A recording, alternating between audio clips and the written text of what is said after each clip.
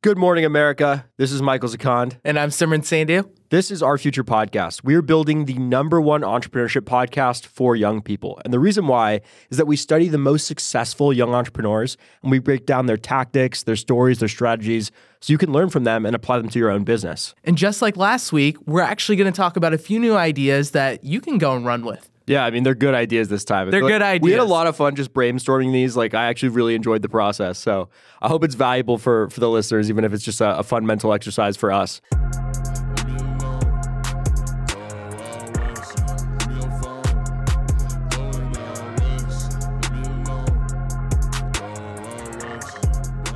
Let's dive into our first story. I want to tell you about the guys over at LineLeap. So what if I told you a group of frat boys digitized America's bars? Wow.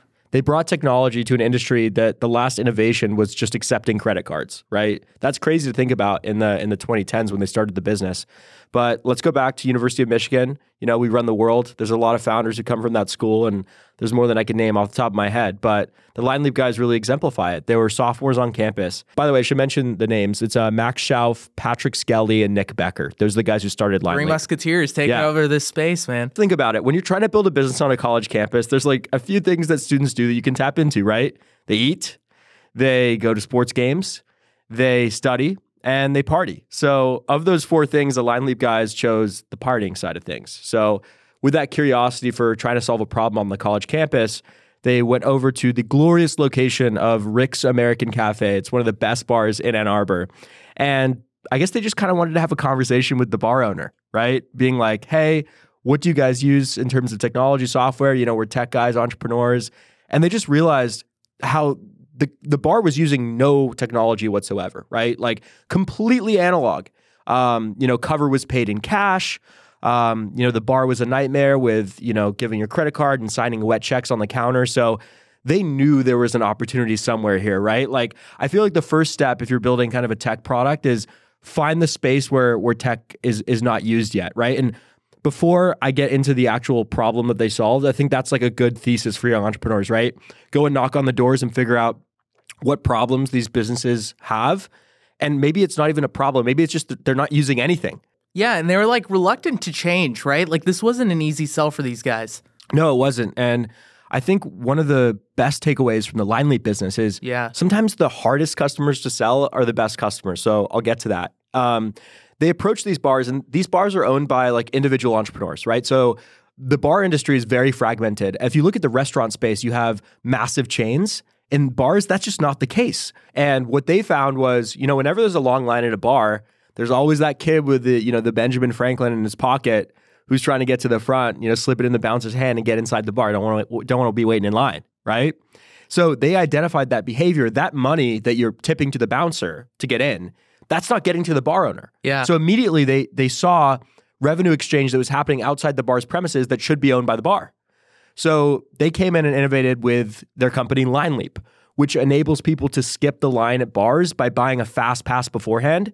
And it also enables people to pay cover using the app. So you don't have to, go and use the ATM before you go in and give cash, or there needs to be a long credit card transaction at the front door. So they sped everything up and streamlined this process and created a brand new revenue stream so that these bars could tap into. I like that it was such a low risk thing for these bars, right? They have these lines outside the bar and they're just not doing anything with it. And it was like, hey, you can actually make some money doing this, and we can create this streamlined process. It's all in one kind of app where they can order drinks, they can do all these things beforehand, and they get to absorb this additional revenue. It's a great idea. Yeah, I mean, the mechanism of value exchange was already in occurrence, right? So they simply just transferred it into the bar owner's pocket, which was a great sell. But at the end of the day, it was still extremely hard to sell this product. Yeah. Nick told us a story of how, when they embarked on this opportunity, they saw, what was in the wings. And they drove to like 2,000 college campuses in one summer, right? Yeah. So the three guys, got in the Camry and just drove around the country, right? Going to the best college campuses trying to pitch bar owners. And it was a huge uphill battle, right? Because even if there's no risk, they only take a percentage of the fees generated from each user that's transacting with a service at the bar, whether it's line skip, paying for cover. Mm-hmm. But that still doesn't mean it was an easy sell, because just taking a chance on some kids, like, I'm a bar owner. I don't really know. I don't use it. Might not even use a smartphone. I don't really care for this stuff. Like, people already come to my bar. Like, I'm the best bar on campus. Like, why do I have to worry about using technology in some way, right? And they had a very tough time, but eventually the best college bar, I think it was at Penn State, it was called Champs, took a chance on them. Yeah. And that was like their first blue chip client. Like, that was the best client they could have ever had. So they get a call from him. He's like, yeah, I want to use your service. And he told me the story of how they're all in the Toyota Camry and they crashed it on the way from Florida back up to Pennsylvania. Right. And they were like, oh man. So they went and sold it for $200 at a scrapyard. They got it a Greyhound and somehow they got the deal, right? So they have like a good little entrepreneurial That's going to be a good story there. for the biography. It'll be a great story for the biography. It really only takes one person to take that chance on you. Of course. And once they had proved it out with that bar, they were able to, scale around the country. Well, I like that they did things that didn't scale in the beginning. Mm-hmm. They actually drove to 1,000 different bars over the span of 4 months. I believe they were in school at this point. So they would find like these open weekends, or they would find the time after class and go drive. Yeah. The three of these guys in this Camry, right? Yeah. And like that wouldn't scale over the long term, but I think it's just a good way to get in front of the customer and going one step further, right? Going the extra mile, where it's like, hey, we've got a new idea here. I know it may sound a little different than what you've been exposed to before. I think it can really add value. And I think going in person, going the extra step can make all the difference, right? Yeah, they went the extra step and they got the sale and they got these original customers. And it was still a gargantuan sales effort, right? Of the 350 bars, I think, on their platform currently, right. there's 275 owners, right? So normally a bar owner only has 1 or 2 bars, right? So it's not like you can go and do this hub and spoke model where you could sell to one sales exec at a chain and get then your technology put in all of them. Say you're doing Open Table, right? Or Resi, one of those platforms, and you're selling to restaurants, you get put in all of them. They have to go to each individual bar and make the pitch. However, it's made for a super sticky business because these bar owners, they don't churn, right? Once they've accepted to use the platform and they're generating revenue, they aren't looking for other technologies. Like, that's never a part of their mindset. If you look at someone who manages software subscriptions at a big tech company, they're always looking for the next thing, right? Yeah. With these B2B SaaS companies, you come out with a product, it's competitive, you're getting market share, and suddenly a swarm of competitors come around.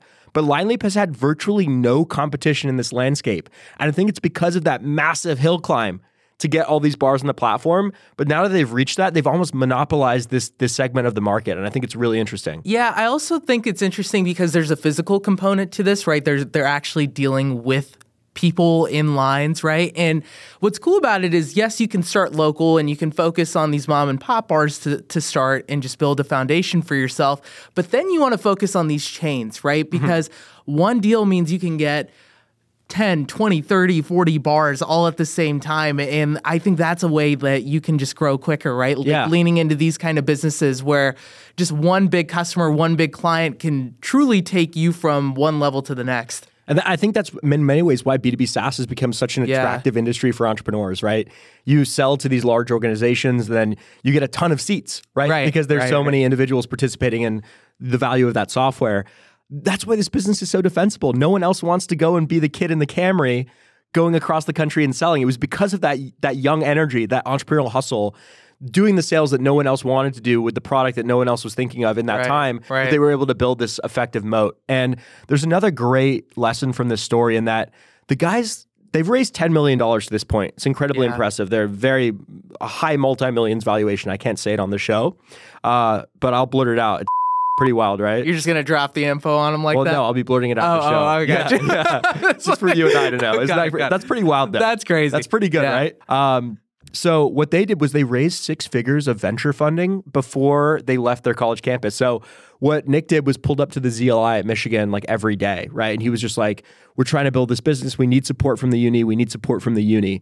So he had another co-founder at Wisco, and then he was doing pitch competitions. He won 15 grand there, 10 grand there, 15 grand there, right? They really leaned into being young college entrepreneurs and were able to raise a lot of money without giving away equity. And I think that was like a really cool play because when you're on a college campus of like a top 30 university, like you have an incredible opportunity to get funding out of your school. They didn't like originally plan for this to be a multi-billion-dollar company, which they want to do now. But they were just like, how can we de-risk this so this can be our full-time job after college, right? We want to work on a meaningful problem and scale a business. And I think that was a really awesome perspective. It's like, we're sophomores in college. Yeah, what a simple goal, right? How do we get to senior year and pay ourselves a salary? Exactly. I think it was they so didn't even simple. have anything ambitious in mind. It wasn't like we're going to turn this into $1 billion idea. It was just, hey, can I just work on this full time? Yeah. Will we make enough money? And I thought that was cool about them. But going back to the non-dilutive capital that you can get from universities, I think they make it pretty easy for you to be able to get this money, right? Like, I think everyone knows that most of these ideas aren't going to work. Like, these are young kids. They're going to make a bunch of mistakes, but they're willing to throw in that 25 to 50K check. I remember on a previous venture I was trying to do, we were at Purdue University and they had this thing called the Foundry. And they had this black and gold competition where you could get 10K, whatever. And they were just handing that out like candy. Like, it really wasn't that hard. So I think you should totally take advantage of it if you're at a university currently. And even if it's not much more than just an idea on paper. I also want to go back to something you emphasize on the show a lot, which is starting a business is not inherently risky, because they were students in college and they de-risked it by doing as much as they could, by this end date, right? And maybe they missed out on recruiting for big corporate jobs and stuff, but you can always get that bag back, right? If you have a good degree from a good 100%, school. You can always go that route, right? So they were like, let's just commit our time on campus to making a business work. If it doesn't work, we could obviously just go off into the world with our skills and, we have this great degree from these universities and we'll get a job. But I think that's a great perspective for college entrepreneurs to have, in that I have a finite amount of time on this campus. I want to get to X point. I want to be able to pay myself a salary with my business by the time I graduate. And if you look at it through that thesis, you're setting yourself up for success. It takes years to build a successful business. I remember, the timing with our future, I was a senior, I was fall of senior year when our company began to generate revenue. And I was like, okay, well, I should be at a level where I can pay myself a salary come May, right? And that's what I was building towards. And then it became so much bigger, right? But it's these small goals, these landing points, these de-risking points, right? Where you get to this step of the ladder and then you get to this jumping point and then, it's it feels sequential. Less daunting too, right? Yeah. If you can just break it down into smaller milestones that you just need to hit, right? You don't need to worry about 3-4 steps ahead just yet, especially if you're still trying to build a foundation, right? You're just trying to even see if the business works. But I like that they built a business for themselves, right? They were college students. They're going to these bars. And they're frat boys. They're frat guys, right? We don't want to wait in line. Exactly. Let's build a business. My buddy wanted to go to the bar, but he didn't want to wait in line. So he built a line skip business. Well, build for the outcome you want. They built a business that they want, but I like the fact that they leaned into the social component, because I think anything that pertains to parties, events, right? There's a feeling of exclusivity that comes into it. So if you can lean into that, right? You see all these people standing in line and you've got this golden card or whatever that just lets you in before everyone, especially when it's a big night. Think homecoming at Michigan, where everybody's in town. You're trying to go to the same bars, right? There's probably 2 or 3 bars that everyone wants to go to. And now, boom, they let you in because you have access to Line Leap and you can pay for it in advance. Why would you not do it? It's a great feeling, man. Yeah. I bought this line skip pass when I was on Michigan's campus, and I loved just getting right to the front, because those lines were long, usually an hour or so, trying to get into Rick's, and Skeeps is also super long, right? So they solved a problem, and there were people willing to pay for this line skip pass. But I think what these guys have done is created a great entry point into a much wider space. So a lot of the businesses we've spoken about so far on the pod, they're doing one thing, they're in their earliest stages, they found a niche and they're executing on it. These guys have been building this business for 5-6 years now, right? They graduated 2 or 3 years ago. So they've got the business up to, I think, 8 figures in revenue. And now they can go and take this entry point of technology into the bars to truly revolutionize the industry as a whole. So what's the next thing they're going after beyond the original transactions of line skipping and paying cover? They're getting into the market of buying drinks inside the bar, right? Which far exceeds the value of a line skip or paying cover, right? The alcohol is what generates the bulk of revenue for these bars. That's the service that they sell. And we can all agree that the user experience of ordering drinks at a bar sucks, right? You go up to the counter, the bartender's always asking open or closed, right? And you have to sign this wet check. Too, right? Yeah, it's just chaotic as hell, right? Yeah. So they created a drink ordering system. So you can now buy drinks using Line Leap's app. You connect your credit card. You already paid for the line skip or the cover. And now they have extended into this higher leverage opportunity inside the bar. So you essentially order your drink and then you could just show the screenshot or QR code to the bartender and boom, you get your drink. It's such it's such a more frictionless experience for being able to order a drink. And we all know how hard it is to get served in a busy bar. Yeah. I like that with the product line extension, you can actually grow up with customers as well. They're in a really unique spot where they're getting people really young. They're in college, right? So as a college student, where are you spending a lot of your time? It's in bars. As a young professional, after you graduate, you're probably going to concerts, sporting events. So there's opportunity to go do the same model there. Right. You get married, you have kids. Now where are you spending your time? Amusement parks. Right now you can replicate this model there. They all face very similar challenges. And because they already have such a head start with like the bar market, it's probably not going to be it's still going to be a hard thing to do, but they're best positioned to pull it off versus anybody else. Yeah, I love that you say that. They are not a bar technology company. They're a capacity company, right? Whenever there's a lot of people trying to get into a physical space, LineLeap can be the company like that comes in, right? Look, I think however long these guys want to keep building this business, they've been in the trenches for a long time. Right. I think they're set up for a win, right? Like whether it's in the mid 8 figures right now or in the future in the 9 figures.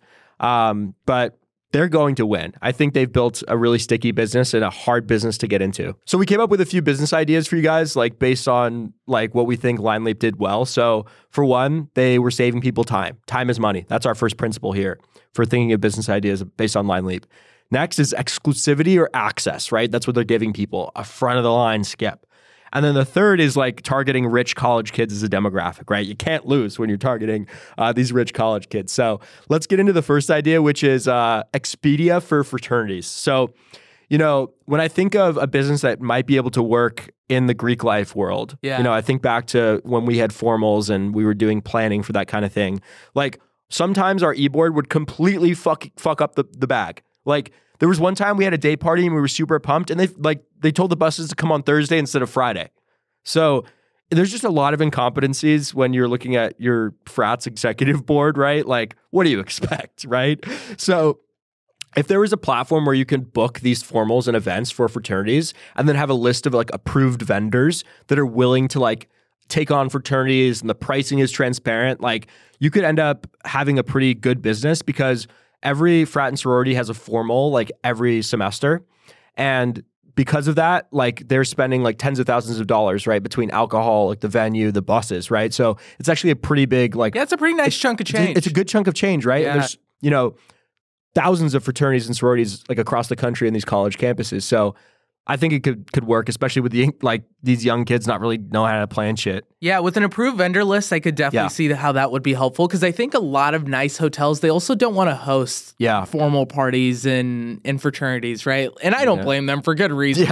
These kids don't give a shit. They're just going to tear it up and throw up on the bus. Yeah. The transportation company isn't stoked. But if you could just find the companies that are willing to take these gremlins and grem women and just bring them in, show them a good time. All right, boys, we're hitting the holiday. There's some good money to be made for sure. So you had another business idea. Yeah, another idea I was thinking about was along the lines of credit because a lot of young people either don't have a credit history or they have a bad credit history because you're young. This is like your first credit card. Maybe you forget a few. Maybe you forget to pay a few bills. Maybe you're getting a little swipe happy over there and you're just buying shit you shouldn't be.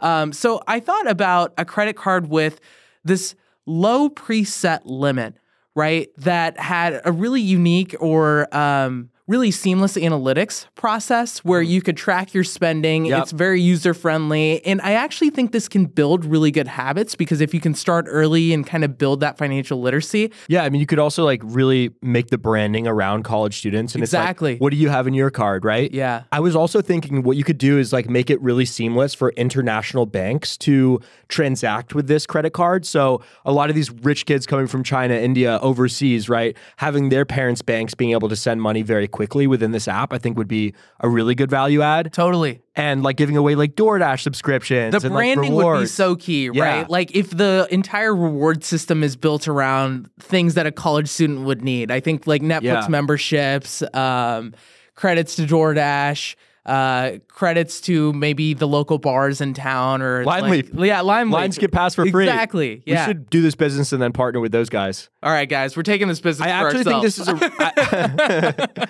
Forget the new ideas.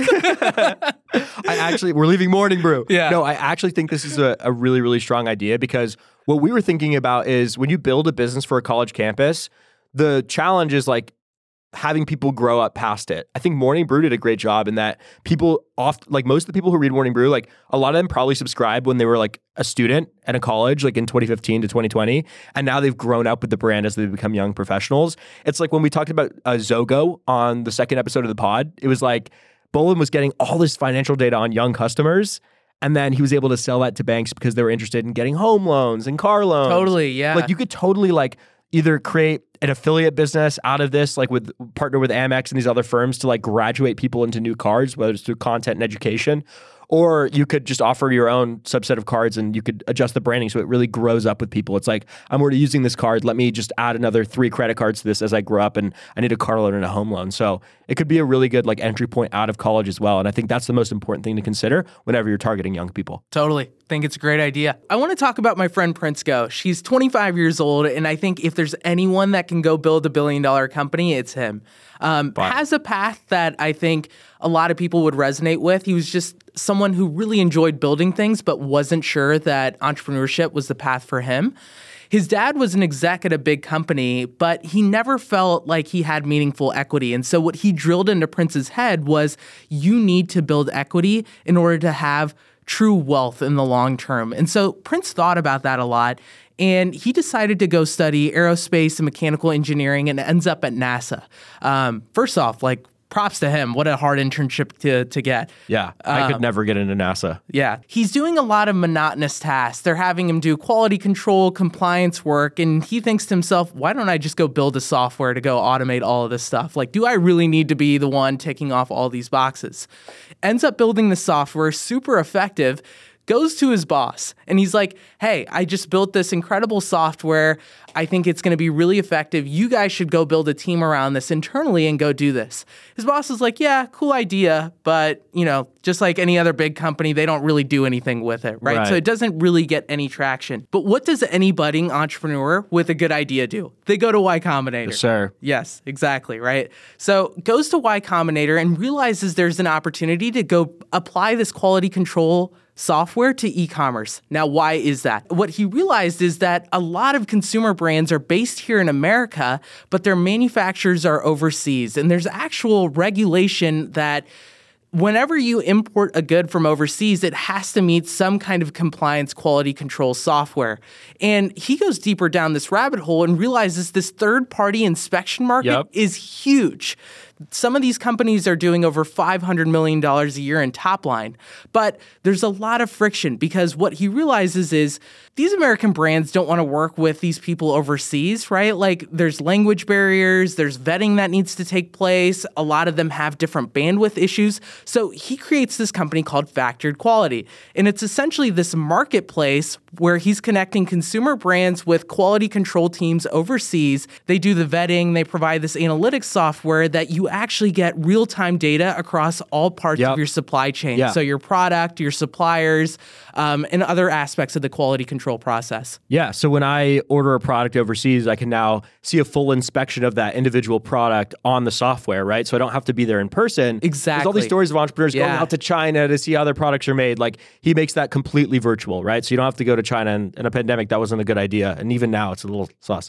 I won't put that on TikTok. But yeah, like it was a very murky industry and there was a lack of transparency. A lot of these quality control companies couldn't be trusted. These inspection agencies, they were accepting bribes. They were, turning a blind eye when they saw a kid working behind the counter creating the sweatshirt that is going viral on TikTok. And do they also understand the intricacies of your product, right? Like, are they just like, looks good enough, check off? Exactly. Because there's not only an external need through regulation, there's an internal need. Right? What he was talking about is the incentives are aligned. The company wants a great product and doesn't want any liability when it comes to the factory, but the government government also wants to make sure that products coming into the United States are valid and have that high fidelity.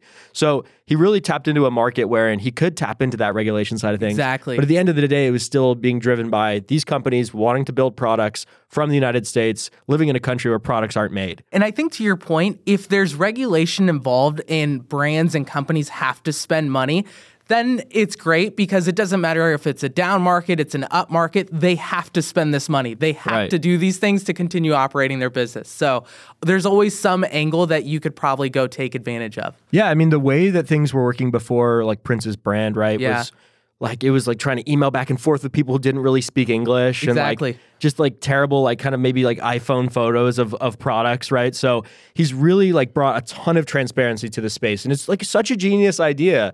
I think it's so smart to own the origin point of any industry. So he is literally, his company is ground zero for getting a product from your idea made, and like that happens overseas.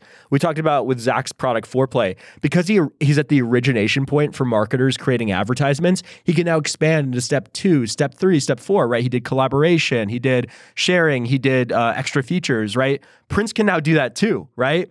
He's built this core infrastructure for how products are made and how companies can kind of inspect those products, and now he can get into other elements, right? He could do an affiliate package with Flexport to get those products shipped to the United States. He could do an insurance business, right? So he's ground zero for a product that can totally expand and really start to control this value chain, right? So a big takeaway, start at the origin point of the value chain if you want to build like sequentially. Yeah, I think there's a lot of room for him to move, kind of to the points you're making, but it goes back to the benefits of a broker model, right? He doesn't own these facilities overseas. He doesn't have a lot of CapEx. He doesn't have a lot of overhead costs. He's just connecting. He's a liaison of sorts, right? Intermediaries are the ones who win in business. And it's all backed by this software and this analytics tool that now both sides of the equation depend on to continue building and scaling. Well, you know, about the intermediary thing, right? Like, I think doing the dirty work is always an advantage young entrepreneurs will have, right? You know, none of those other companies who might have been thinking about Line Leap were willing to get in the Camry and drive across the country, right?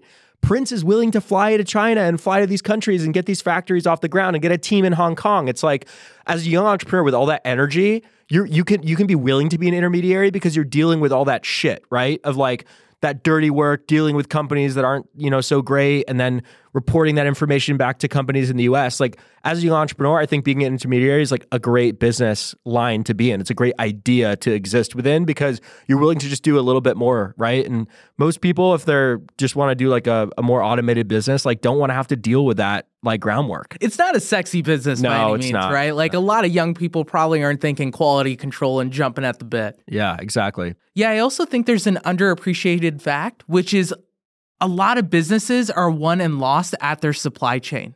One example that Prince gave us is that Shein is actually a supply chain and logistics company that happens to sell clothes. And I think it's like kind of going back to the McDonald's example that everyone thinks, right? Like it's a real estate company that happens to sell food. Or Starbucks is a finance company that makes coffee.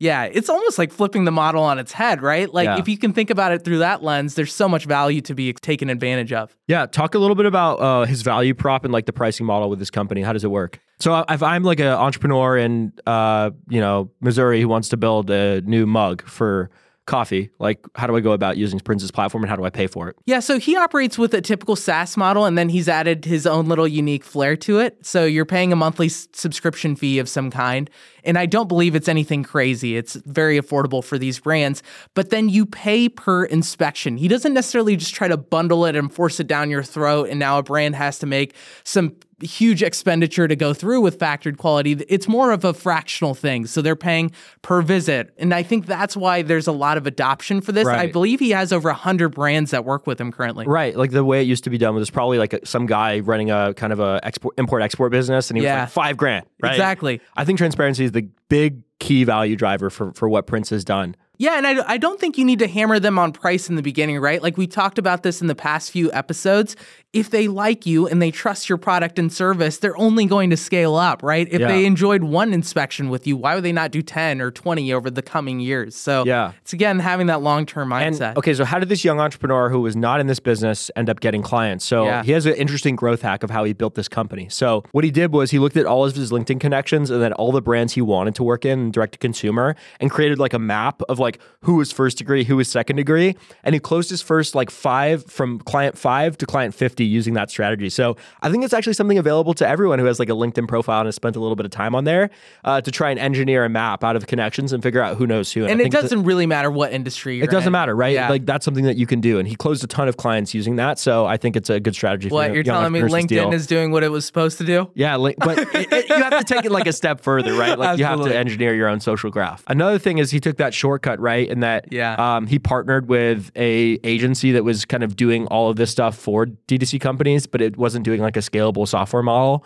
And he like aligned himself with them and worked with them on a joint venture. So in that he could get access to the market, understand, the industry. Because bro, he came from NASA, bro. Yeah. Like, what is the tie-in between what NASA would want and like logistics technology for direct-to-consumer brands? So he took a shortcut in understanding the space by like doing a joint venture with this particular agency. Yeah, I think aligning with the strategic early on, especially if you don't have much experience in that space, is so important. He didn't have the infrastructure overseas to go do this, right? He had the software tool, but the company that he aligned with, Doris Dev, did. Yeah. And so that's where he was able to pair it. And what is interesting about them is they were a customer of his first, and then they became an investor. And I feel like you see that a lot. I think there was something recently where Shopify had this logistics business or delivery business of some kind, and then they sold it to Flexport, right? And they were also an investor in Flexport originally. I may be getting that wrong, but I'm pretty sure like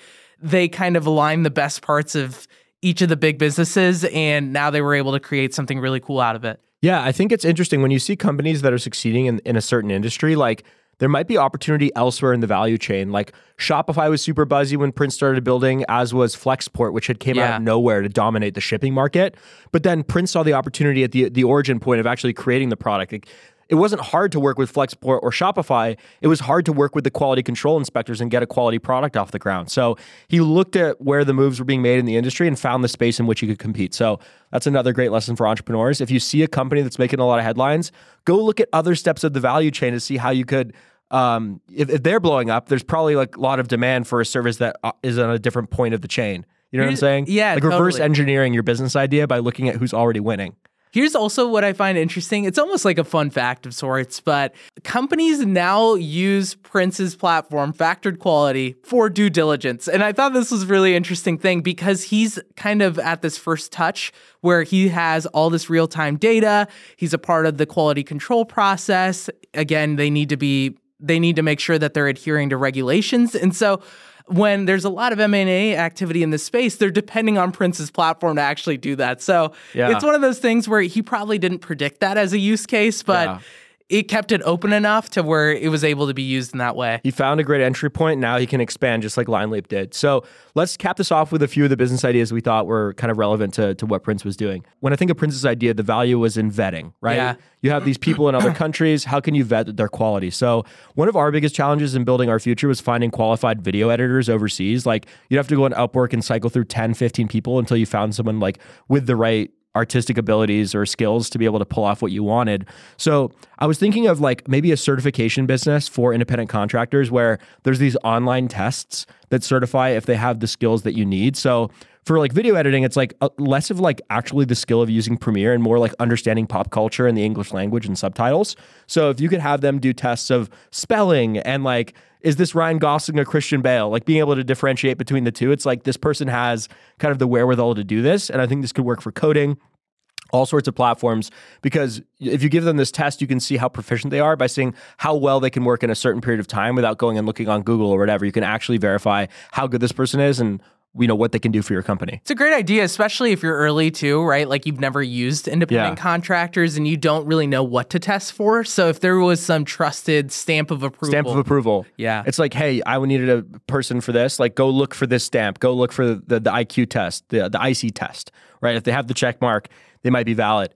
There's also another idea that you had. Yeah, so I had another idea around the vetting and testing aspect of things. You know how Tesla does a lot of these like massive crashes. They're just like speeding at like some barrier and all the car's cars like have exploding. to, all the car companies. Yeah, they're required to do that. Yeah. What if it's in a low stakes kind of way, right? Yeah. So maybe not cars and automotives where there's safety involved, but like a lot of these D2C brands and e-commerce, right? Like they're like chucking their products against a wall or something, and like there's people coming in where they're intentively trying to destroy the product. Not only is it a great way to like show kind of how durable your product is, but I also thought it could be used as like great marketing. Yeah, exactly. Like if we did this agency, we'll call it the Fuck It Up Inspectors. Right? We'll do it and we'll like be like dude perfect as fuck, right? We'll throw shit off the roof and like we'll film it and we'll show how it doesn't break with like high def cameras. We'll license that footage out to the companies and they can use that on their website for showing how good their products are and what they can withstand. It's straight up viral organic videos, right? Yeah, it could be marketing and it could be product quality. It's like a duo that I think would work well. Yeah. Well, that wraps a pretty good episode, everybody. Thank you for listening. Make sure to subscribe on YouTube, hit the like, reviews on Apple Podcasts, Spotify. Very appreciated. We're building this into a huge show. I have no doubt this is going to be massive. Definitely a multi-year play for us. And something exciting, the boys are headed to New York City in a few weeks. So if you want to be one of our first in-person interviews, give us a ring, reach out over email. We'd love to have you. The interviews are coming. We'll roll out the red carpet for you at Morning Brew headquarters if you have a dope business. So thank you, everybody. Stay frosty. Stay frosty. Cheers.